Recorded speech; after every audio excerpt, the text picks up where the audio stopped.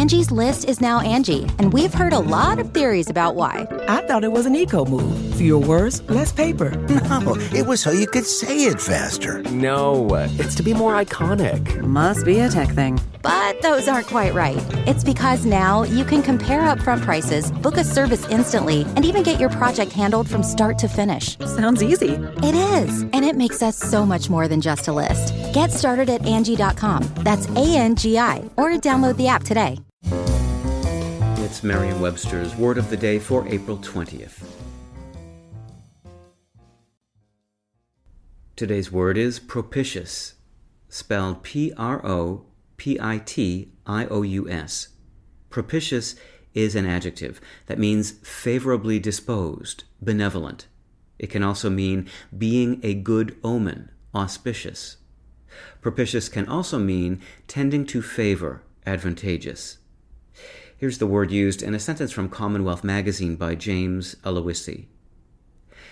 My instincts tell me that this is a propitious moment in time, a time when people support and insist upon decisive action, a time when policymakers have the courage and commitment to move forward with ideas that may seem bold but are in essence sensible and straightforward.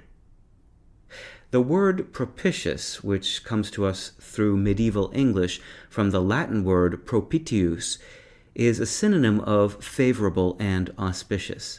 All three essentially mean pointing toward a happy outcome, with some differences of emphasis.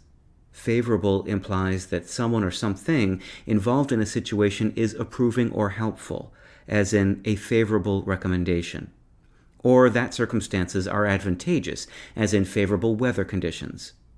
Auspicious usually applies to a sign or omen that promises success before or at the start of an event, as in an auspicious beginning. Propitious may also apply to beginnings, but it often suggests a continuing promising condition, as in propitious conditions for an alliance. With your word of the day, I'm Peter Sokolowski.